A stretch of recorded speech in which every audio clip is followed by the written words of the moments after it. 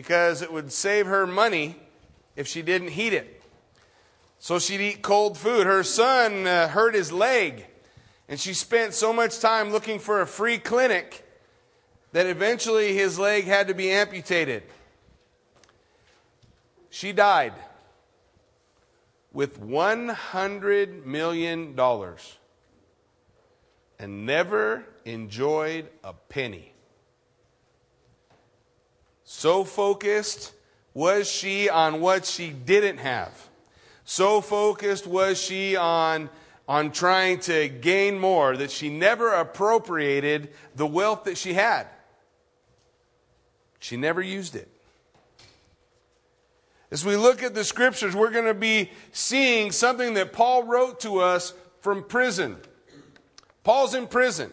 If there's any reason for Paul to be humdrum and have his eyes focused on the fact that he's in chains, or have his eyes and his life focused on that which he doesn't have, any freedom whatsoever, it would be while he's in prison.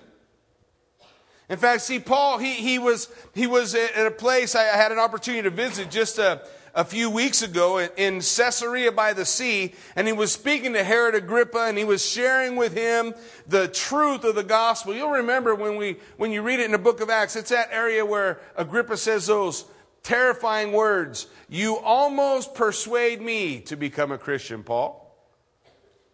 It's in that place where Paul says, you know what, I appeal to Caesar, and to Caesar he will go. And while imprisoned in Rome, he writes this epistle to us. What is this epistle about? What we have. It's about what we have.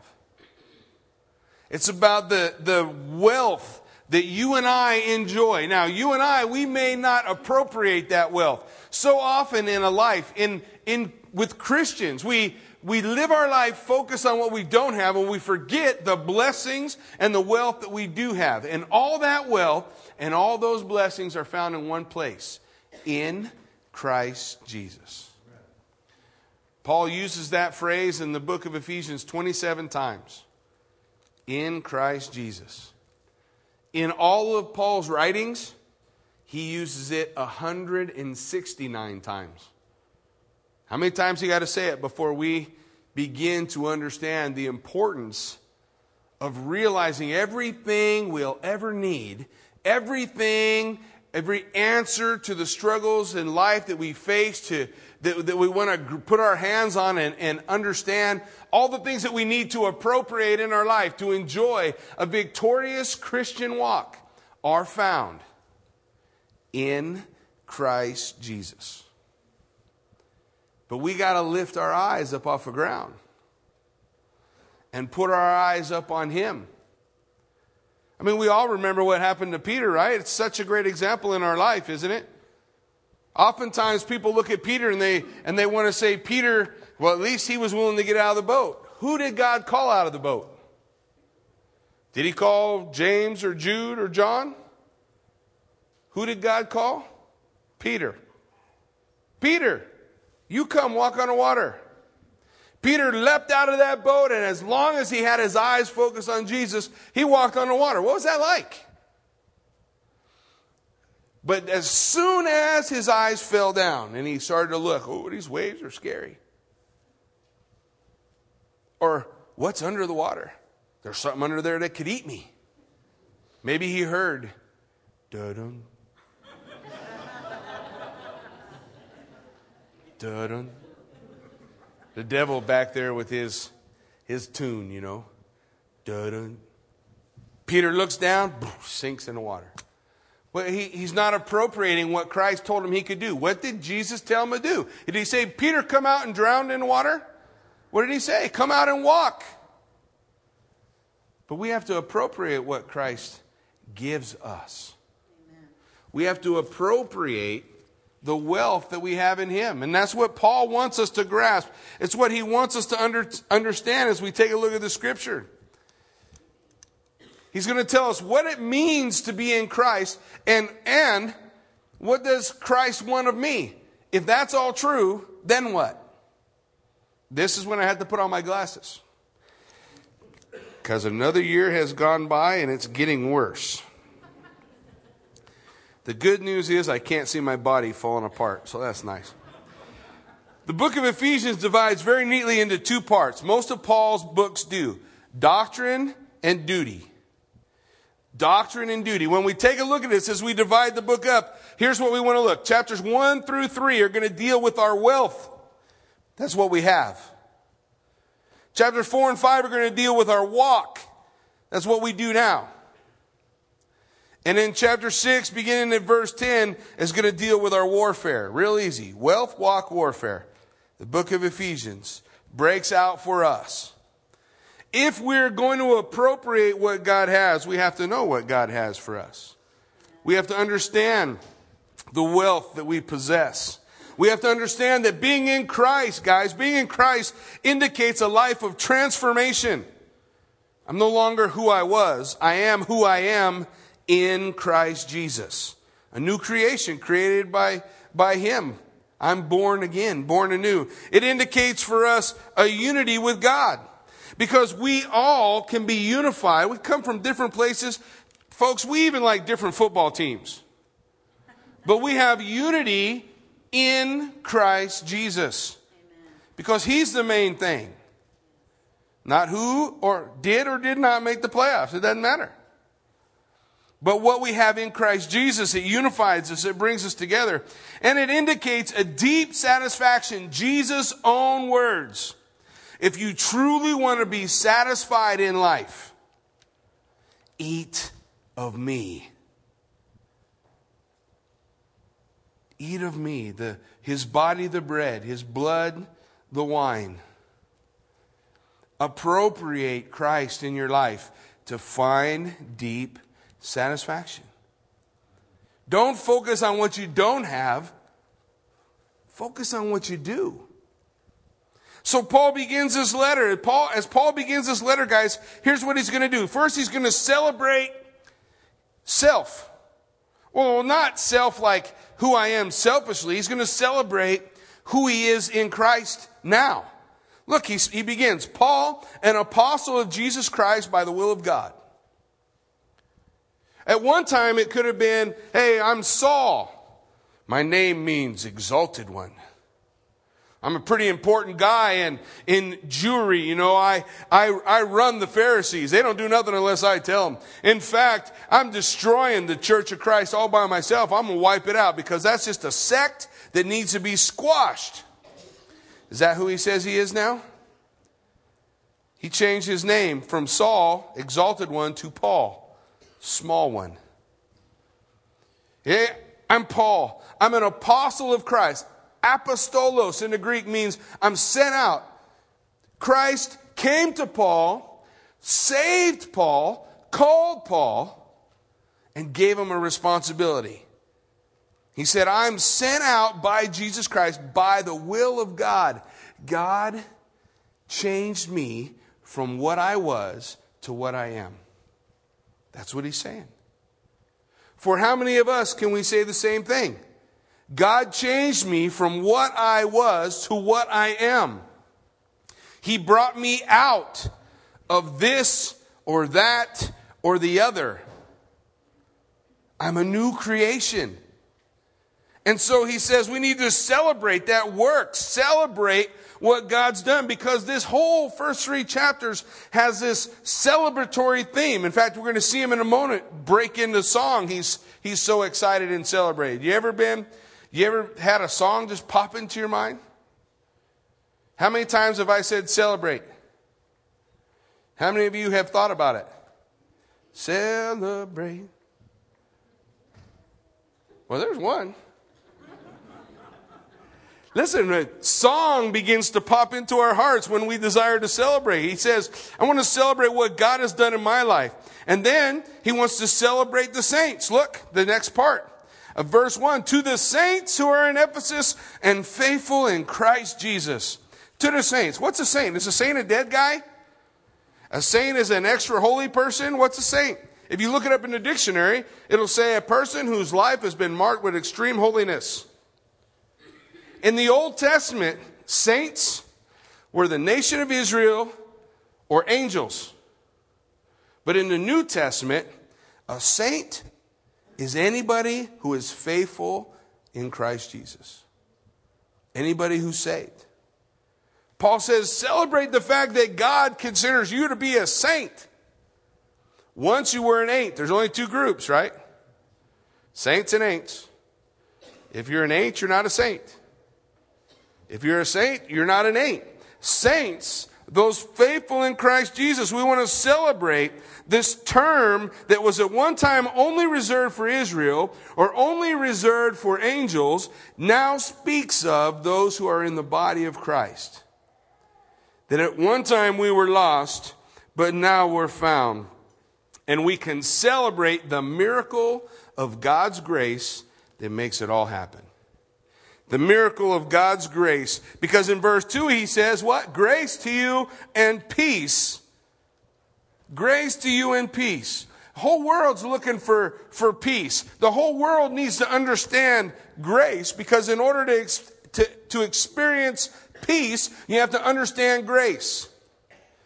Unmerited, unearned, unasked for favor given to you by God Almighty to make you right with Him. That's grace. When I realize it's not about me and it's all about Him, it's not about my performance, but about His performance on the cross, what Jesus Christ did for me, guess what I have? Peace.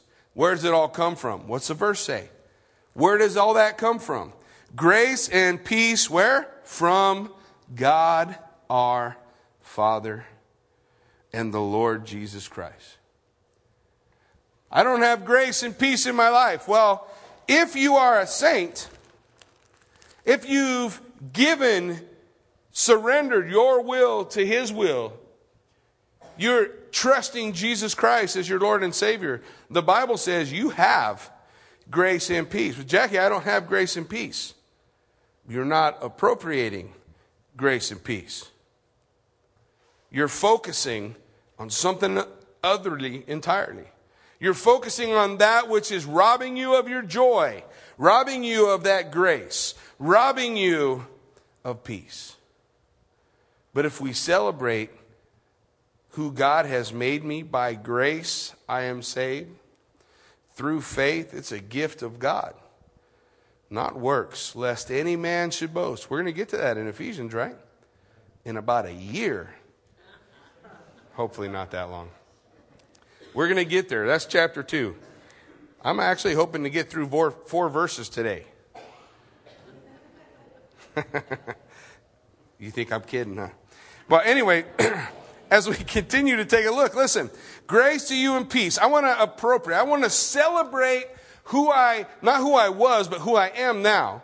And I want to celebrate that I am part of God's family. He calls me a saint. He doesn't see my failures. He sees the fact that I am made what I am, not what I'd like to be, or He sees what His Son has made me.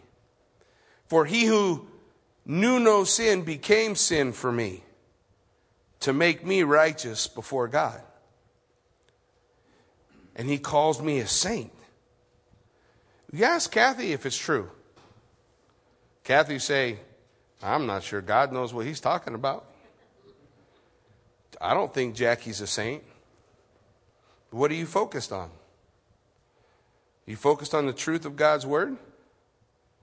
Do you look at God's Word and say, God's Word says we're saints?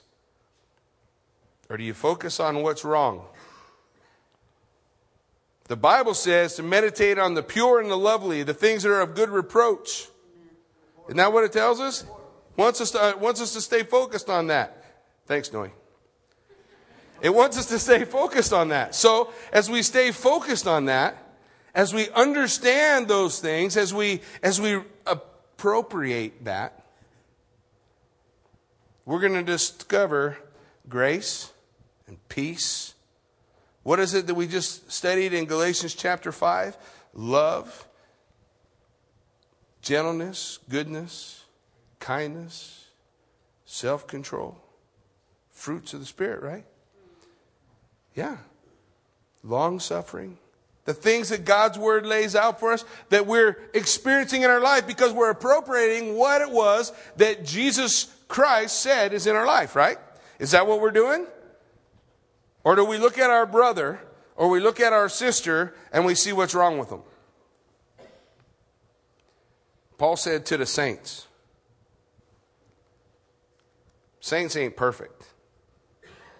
They're made saints by love of a God who bore flesh upon his body, who gave his back to be beaten and stripped of the skin and muscle that held him all together, to do that simply so that God would be able to look at you and I and say, now, if you'll appropriate what I've done for you, you're a saint.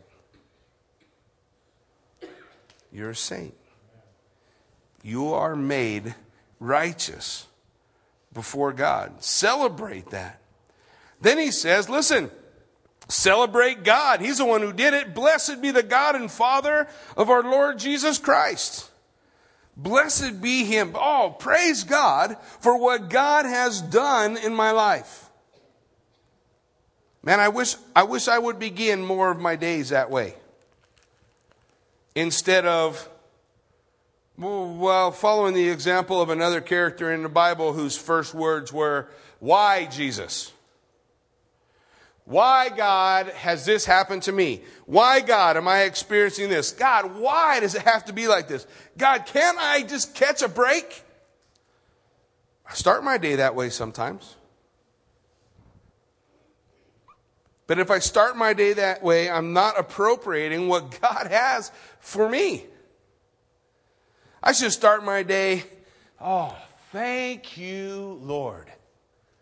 Thank you, Lord, that this present suffering is not worthy to be compared with the glory which shall be revealed in us when I see you, Jesus, face to face. Thank you, Lord. My day be different if I have an attitude like that? Will my day be different if I have my eyes focused on the Lord in that way? If I'm celebrating what God has done for me instead of having my eyes focused on the fact that I'm late for work? Or that police officer pulled me over because I was in a hurry? Or that I was coming back from pole line, and as I'm coming back from pole line, I missed that little bitty sign that says pole line?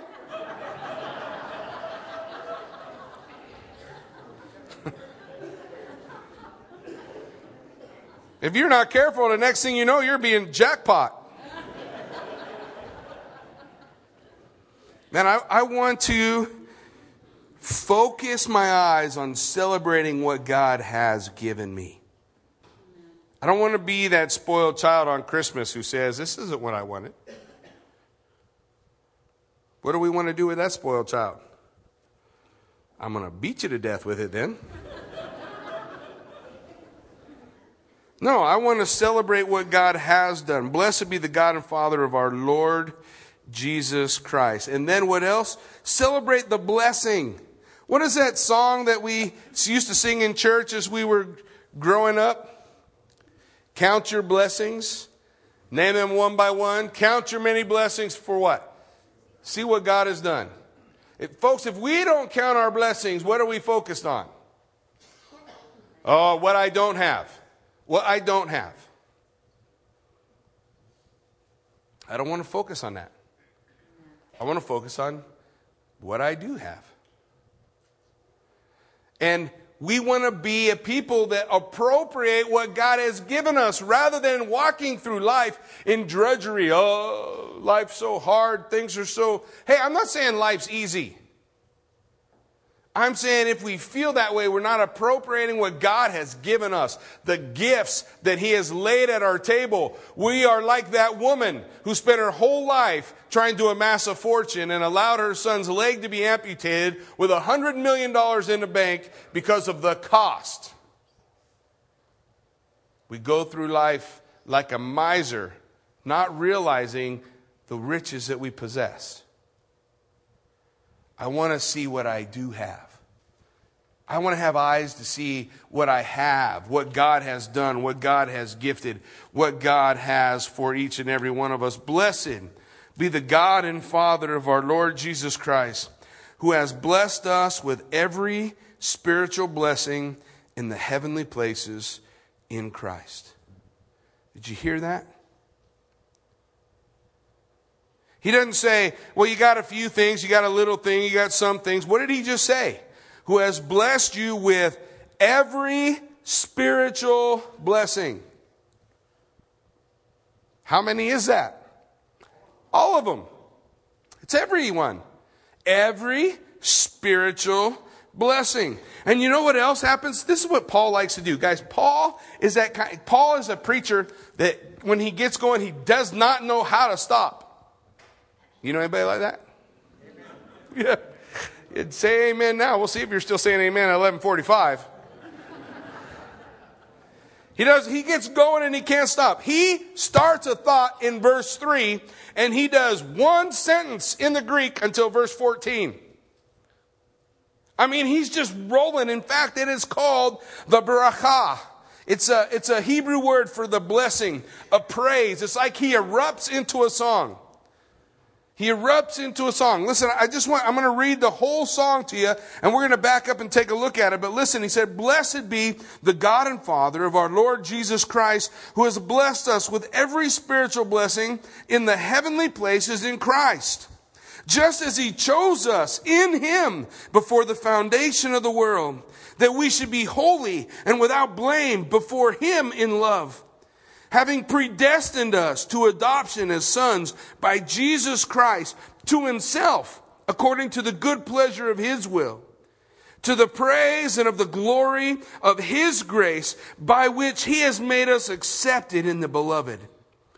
In him we have redemption through his blood, the forgiveness of sins according to the riches of his grace, which he made to abound toward us in all wisdom and prudence, having made known to us the mystery of his will, according to his good pleasure, which he purposed in himself, that in the dispensation of the fullness of the times, he might gather together in one all things in Christ, both which are in heaven and which are on earth. In him also we have obtained an inheritance, being predestined according to the purpose of him who works all things according to the counsel of his will, that we who first trusted in Christ should be to the praise of his glory.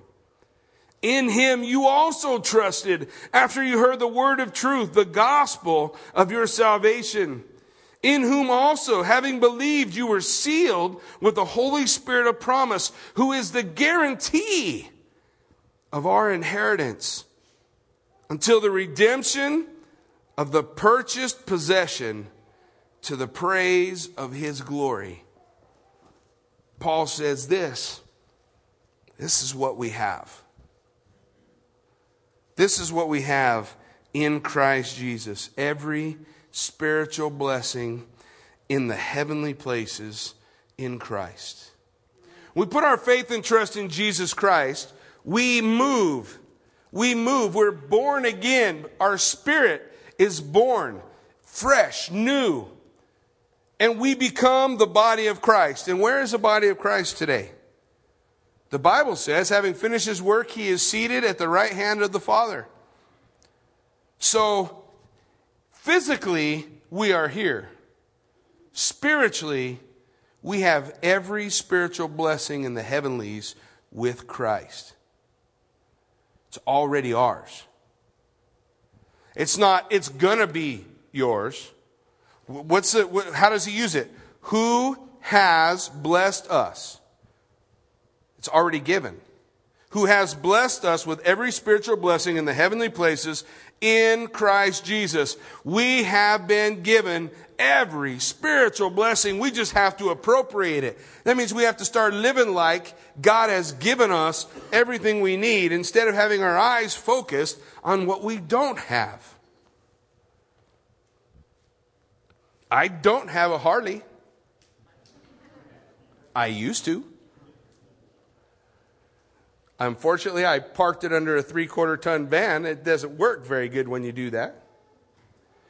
I can focus on what I don't have, or I can focus on what I do. all the things God has given us. Every spiritual blessing. Man, I want to have eyes to see every spiritual blessing. And then he begins, as he starts to focus on a few doctrines here in these first 14 verses. He's going to focus on the doctrine of election. He's going to focus on the doctrine of redemption. He's going to focus on the doctrine of salvation. They have big fancy words for that in school. We're not going to use any of those today. But we want to understand what it is he's talking about. So we're going to tear apart this song. We're going to take this song apart so that we'll have eyes to see, what does this mean? What does this mean that he's laying out for us? Verse 4, he begins, the doctrine of election, just as he chose us. What did it say? Just as he chose us. No, I chose him. No, it's not what the Bible teaches anywhere. The Bible says he chose you. Not only did he choose you, it says he chose us in him before the foundation of the world. That's a long time ago. Before you were born, he chose you. What does that mean? That means the choice had nothing to do with what you have done or had not done. Had everything to do with God. The doctrine of election. Now, if you run away with the doctrine of election, it will fry your noodle. What do we need to do when we read Scripture? We need to read what the Scripture says. Do we need to start putting in our own ideas about what that means? No, let's just talk about what the Scripture says. The Scripture says, he chose us in him before the foundation of the world. Our choosing was before time. Therefore, it's free and unearned. That's what the Bible calls grace. We want to understand that a little better. Let's turn to the book of Romans. Let's look at Romans chapter 9. Why don't you take a little journey with me? Romans is left. Take a left turn. Keep flipping them pages till you get to Romans chapter 9. And let's see what it is that the Lord lays out for us. Romans chapter 9, beginning at verse 11.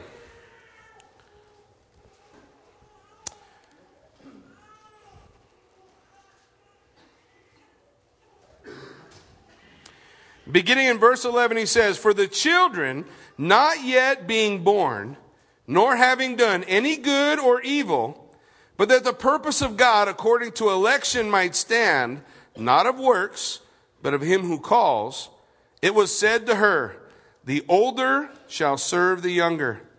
As it is written, Jacob I have loved, but Esau I have hated.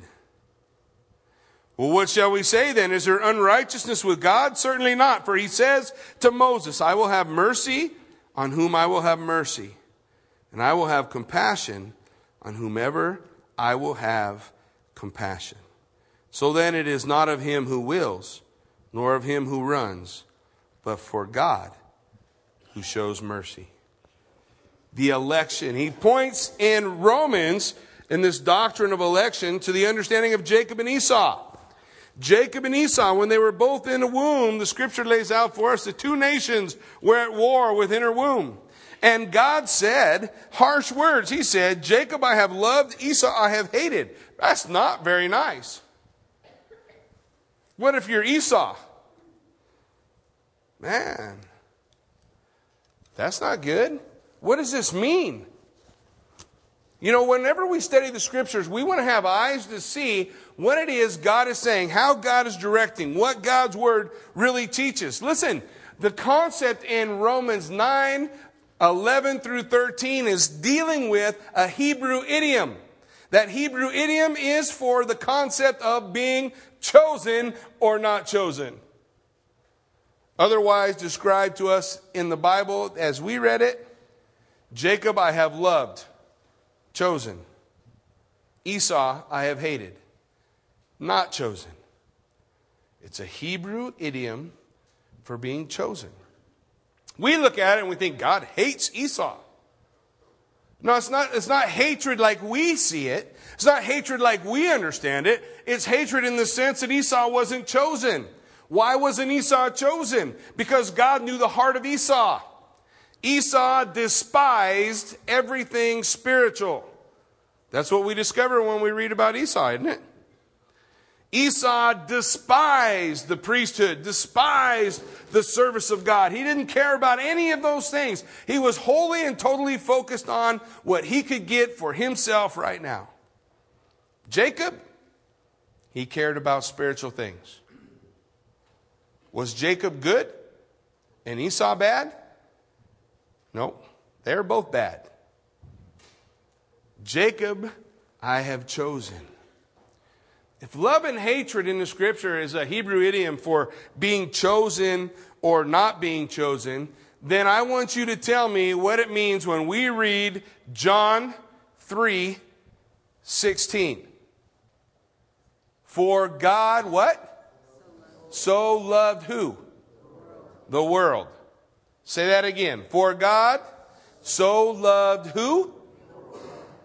That he gave his only begotten Son, that whosoever believes in him would not perish, but have everlasting life. Is that what the Bible teaches? Yes.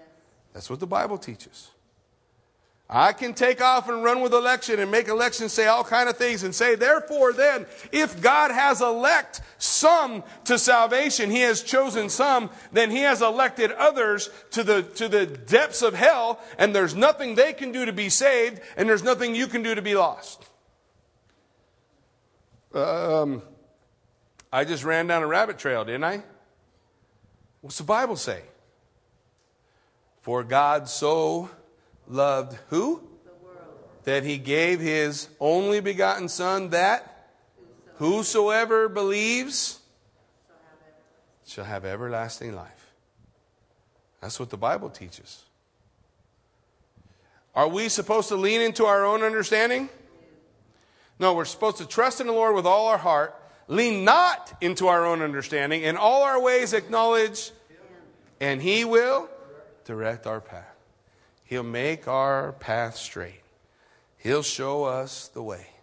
The doctrine of election, what we want to focus on is what the Word says. What does God's Word tell us? It tells us that we were chosen. Those two babies, had they done anything yet?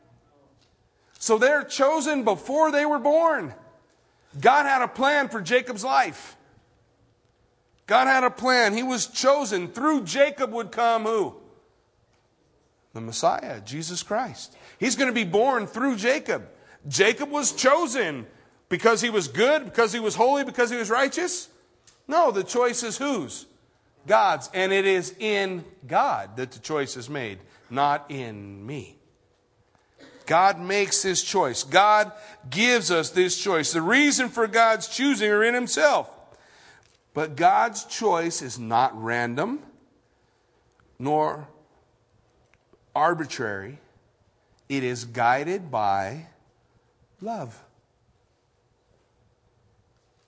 For God so loved. Listen, love guides God's choice. Over and over again here in Ephesians chapter 1, we're going to read, for his good pleasure. That's for the goodness in God. What's the goodness in God? For God is love. Those who know God also will be marked by that same kind of love.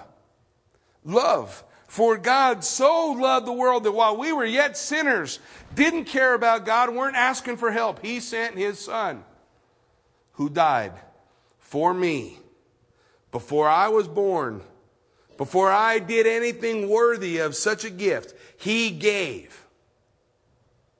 Now, it's left to me to do what?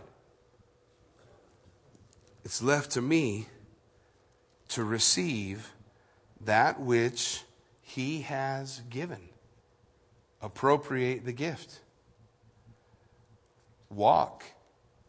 Put my weight into, or as John 3:16 says, believe. Believe. By the way, Romans goes on to tell us, for whosoever, in verse 10, calls on the name of the Lord, he will be saved. Whosoever calls on the name of the Lord shall be saved. That's what the Bible teaches. I don't get to decide that I'm going to run down a rabbit trail and say, if this is true, then that must be true. I need to say, what's the Word say? The Word says that we're chosen, and the Word says that we have to receive. That we are a part, that there is human responsibility in the midst of God's sovereignty.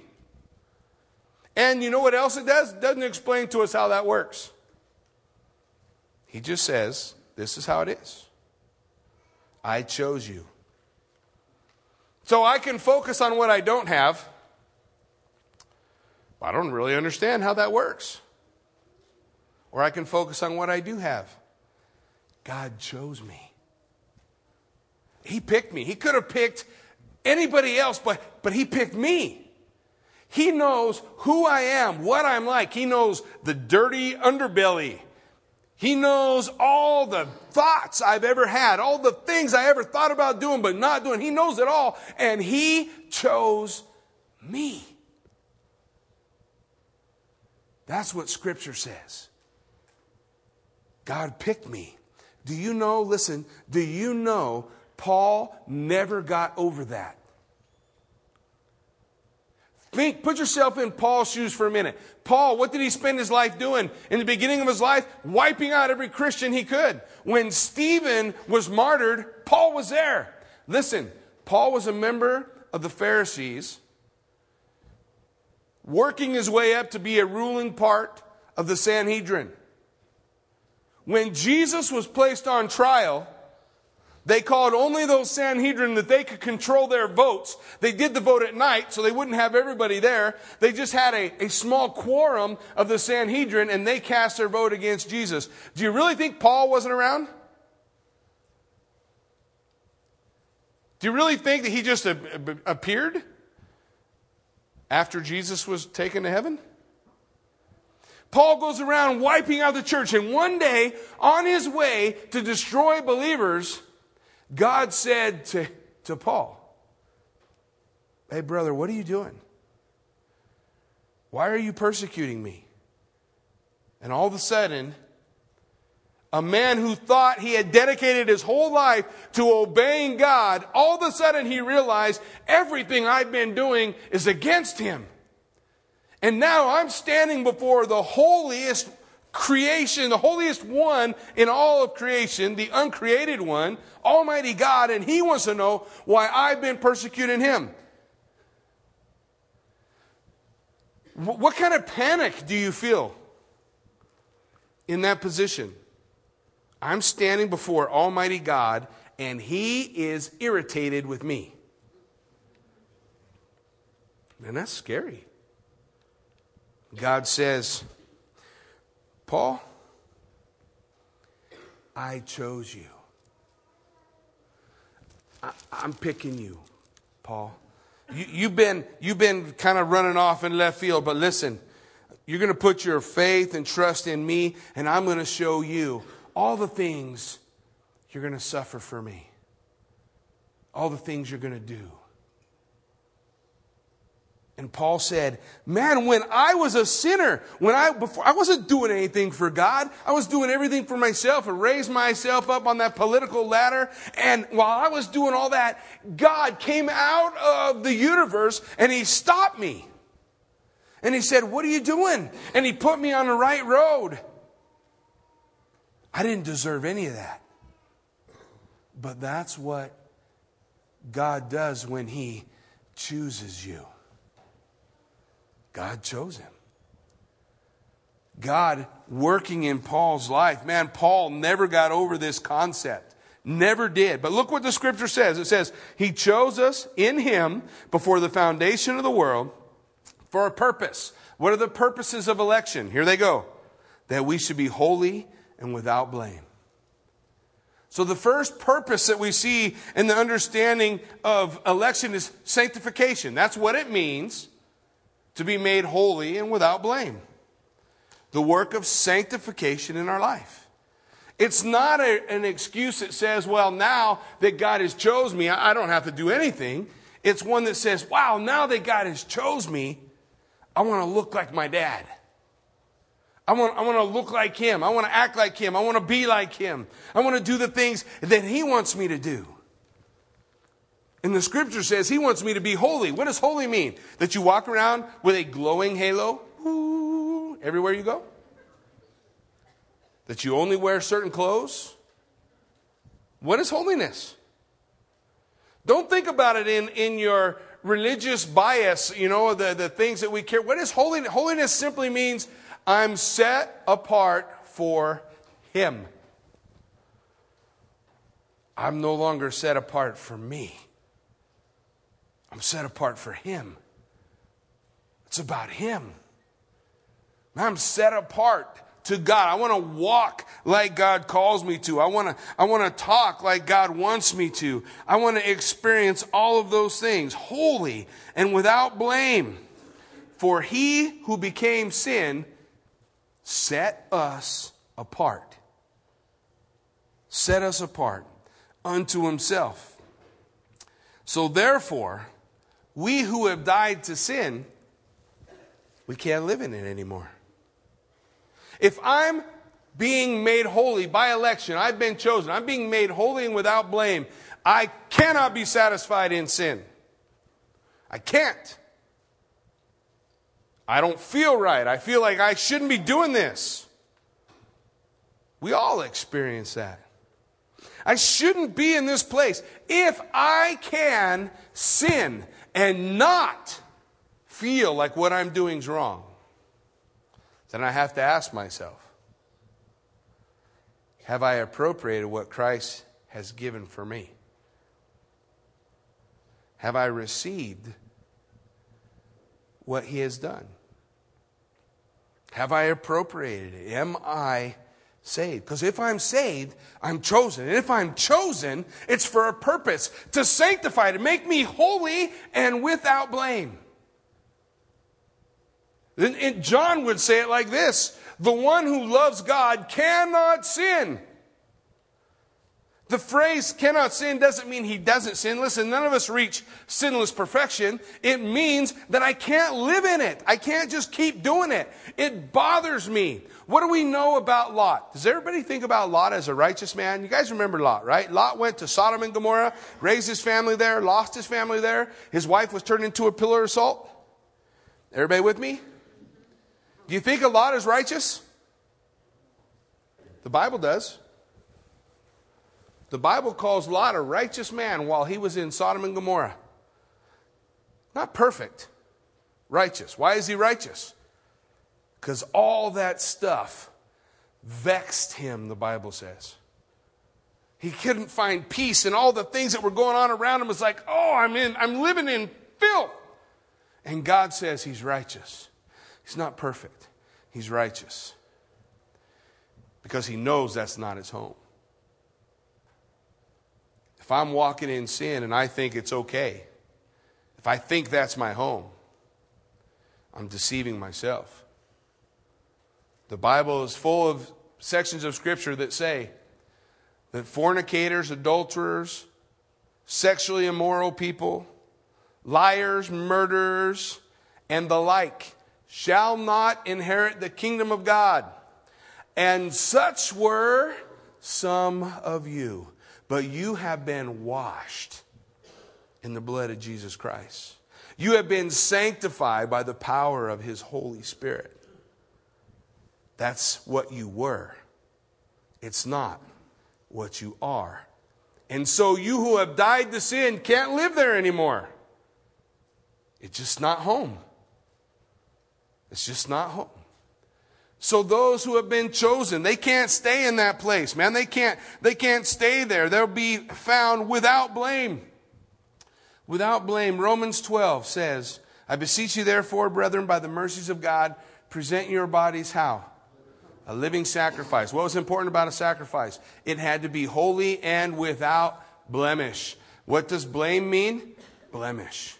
He's saying, present yourself a living sacrifice unto God. Made holy and without blame by the power of Him working in you. Thank God, I am what I am, but I'm not what I was. Amen. And I never will be. The next purpose of election, guys, the next purpose is the adoption. Look what the Scripture lays out for us. Having predestined us to adoption as sons. Folks get tripped up over that phrase, predestined, all the time. Let me tell you what predestined does say in the Bible. Predestination, everywhere it's used in the Scripture, is only used of the believer. You get me? Predestination. That's that God keeps us and guides us and holds us and gets us to the finish line is only used of the believer. Nowhere in Scripture does it say anyone is predestined to hell. It only says we are predestined to adoption. It only says that we are predestined to an inheritance. It's only spoken of for the believer. The believer is predestined to adoption. We're going to experience adoption, the adoption that we find in Christ Jesus. Man, this is mind-blowing, folks, because when you study the Old Testament, you know how many times God is referred to as Father in the Old Testament? 14. By the way, it's not very many. There's a lot of books in the Old Testament. 14 times. You know how many times he's referred to as Father in the Gospel? 60. Something's different in the New Covenant, isn't it? When the disciples said to Jesus, teach us to pray, what did he begin with? Our Father. Man, that is mind-blowing. It's totally different. That God is your Father, and He's not this untouchable, unknowable being out in space somewhere that's orchestrating and pulling the strings of our life, but He's Dad. That's our Father. He's saying, listen, we're predestined to adoption. Adoption under Roman law was when a father would say to his sons who were born into the family, we're born into the family. We're not brought into the family through adoption. We're born again, right? Jesus said in John chapter 3, unless you are born again, you will not be part of the kingdom. You must be born again, period. Born anew. I'm born into the family of God. But then He adopts me and makes me an adult son. This is why that's important, because an adult son has every right to the blessings of the Father. Well, think about it. My infant, he can't take my credit card, but my 18-year-old can. God's got a big credit card. Them babies, they don't take them. We can't appropriate all that we have to give them when they're an infant, but when they're an adult, they can experience it all. So God says, listen, you are predestined. That means I'm going to make sure that you arrive in the adoption as my adult son with every right and privilege of being a son of God. Little s. Big difference between the big S. Son of God. Children of God. Are we appropriating what God gives us in this adoption? Every spiritual blessing in the heavenlies is already ours by adoption. Romans chapter 8, verse 15. For you did not receive the spirit of bondage again to fear, but you received the spirit of adoption, by which we cry out, Abba, Father. The Spirit Himself bears witness with our spirit. We are the children of God. Galatians 4:6. And because you are sons, God has sent forth the Spirit of His Son into your heart, crying out, Abba, Father. Therefore, you are no longer a slave, but a son. And if a son, then an heir of God through Christ Jesus. Man, election means we are election for the purpose of being adopted, chosen to be adopted by God as one of His children. And not only being chosen as one of His children, but then receiving the inheritance of everything that God has. That's a lot of stuff. That's a lot of stuff, man. That's an amazing thing. So is God your Father? Do you understand that He is your Father? Do you think of Him and address Him as your Father? Because the fear of God is that attitude that says, I'm living my life so that I won't disappoint my Father by what I do. Have we allowed Him to be that Father in our life? Listen, if we haven't, hear what John chapter 1 verse 12 says. John chapter 1 verse 12. But as many as received Him, to them He gave the right to become the children of God. To those who believe on His name, who are born not of blood, nor the will of the flesh, nor of the will of man, but of God. To as many as received Him, to them He gave the power to become children of God. Election brings us that adoption that we experience in our life. Being predestined. He predestined us to adoption as sons by Jesus Christ to Himself, according to His good pleasure, because He loves you. That's what He's saying. Because He loves you. This is what He's done. The final purpose of election, verse 6. To the praise of the glory of His grace. Literally, what he's saying is, to the praise of His glorious grace, which He has begraced us with in the one whom He loves. He's saying the result of election is praise. Thank you, Jesus, for what I have. You chose me.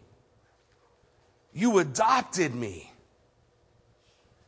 You made me holy and righteous, not by what I did, but just because I received you unto myself. I appropriated what you've done. I accepted. And the result is praise.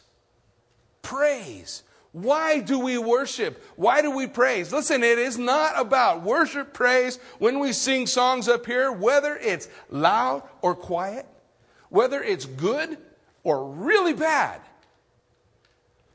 Worship and praise is our gift to Him.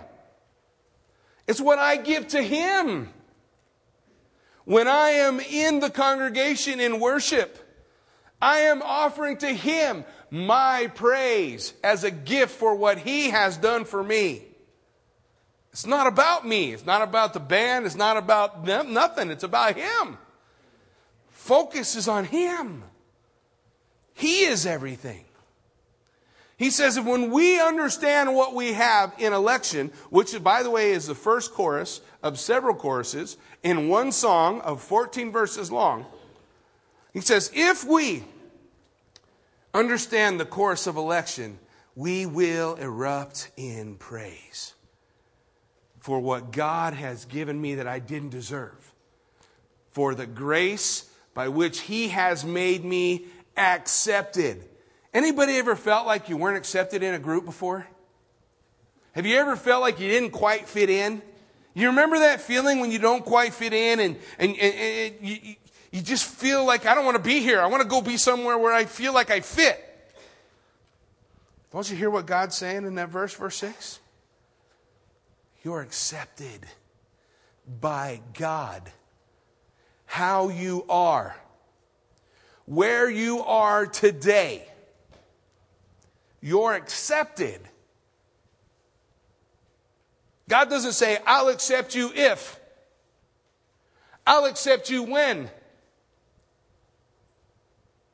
says you're accepted in the beloved. It's the moment you see that we have received what Jesus Christ has done. We appropriate what's already been given. We put our faith and trust in Him. And we can praise God. I can praise God that I'm not who I was, but I am who I am in Christ Jesus. I praise God I'm a saint. Go figure. I'm a saint. And it doesn't have anything to do with what I do. It has everything to do with who I know. I trust Jesus Christ as my Lord and Savior.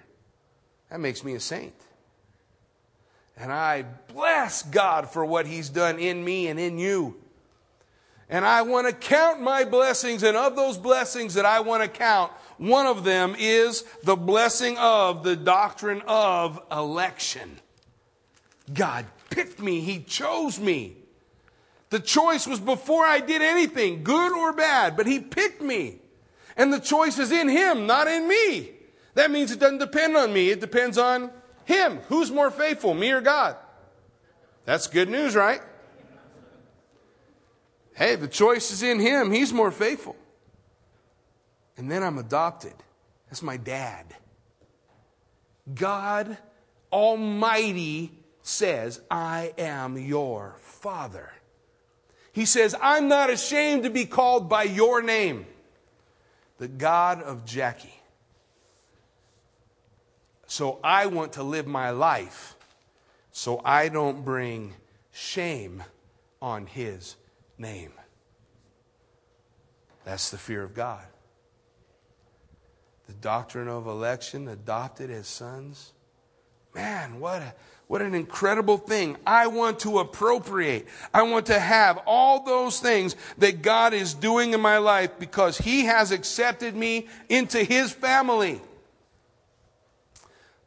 So tomorrow morning, when life comes at you full throttle, some of you it'll get before you get to the parking lot. And all the junk of life happens. Remember what the Bible does teach.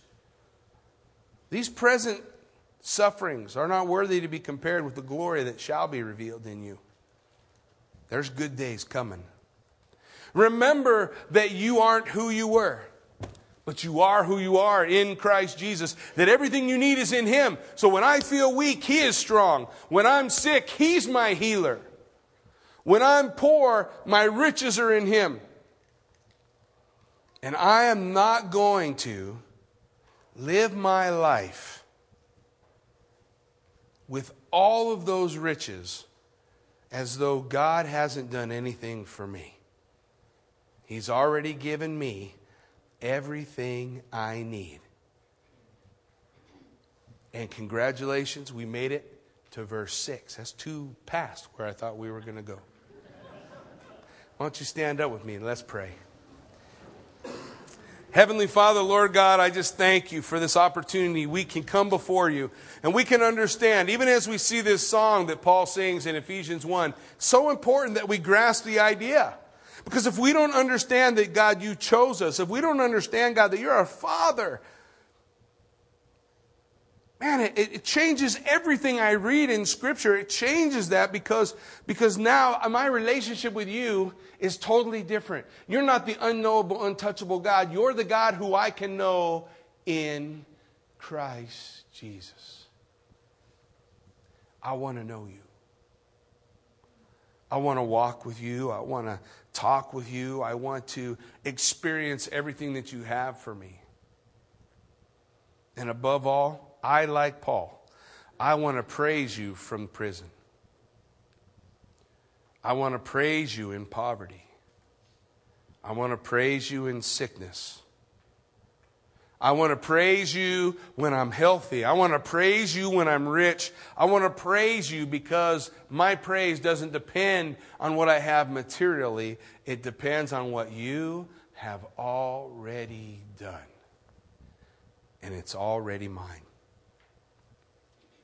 I thank You, Lord, for who You are and for what You've done for me. Give me my Father's eyes so I will see like you see. Give me my Father's love so that I'll see my brother the way you see him. Give me my Father's grace so that I will bestow the free gift you gave me on people who don't deserve it. Make me like you so that I will walk in the image of your Son. That I don't bring shame on the family name. Thank you for accepting me. Thank you for making me a place where I fit in, just like I am. So, Lord, I come to you. No pleas, no complaints. I come to you with praise. Be glorified in me this day and always. In Jesus' name I pray. Amen.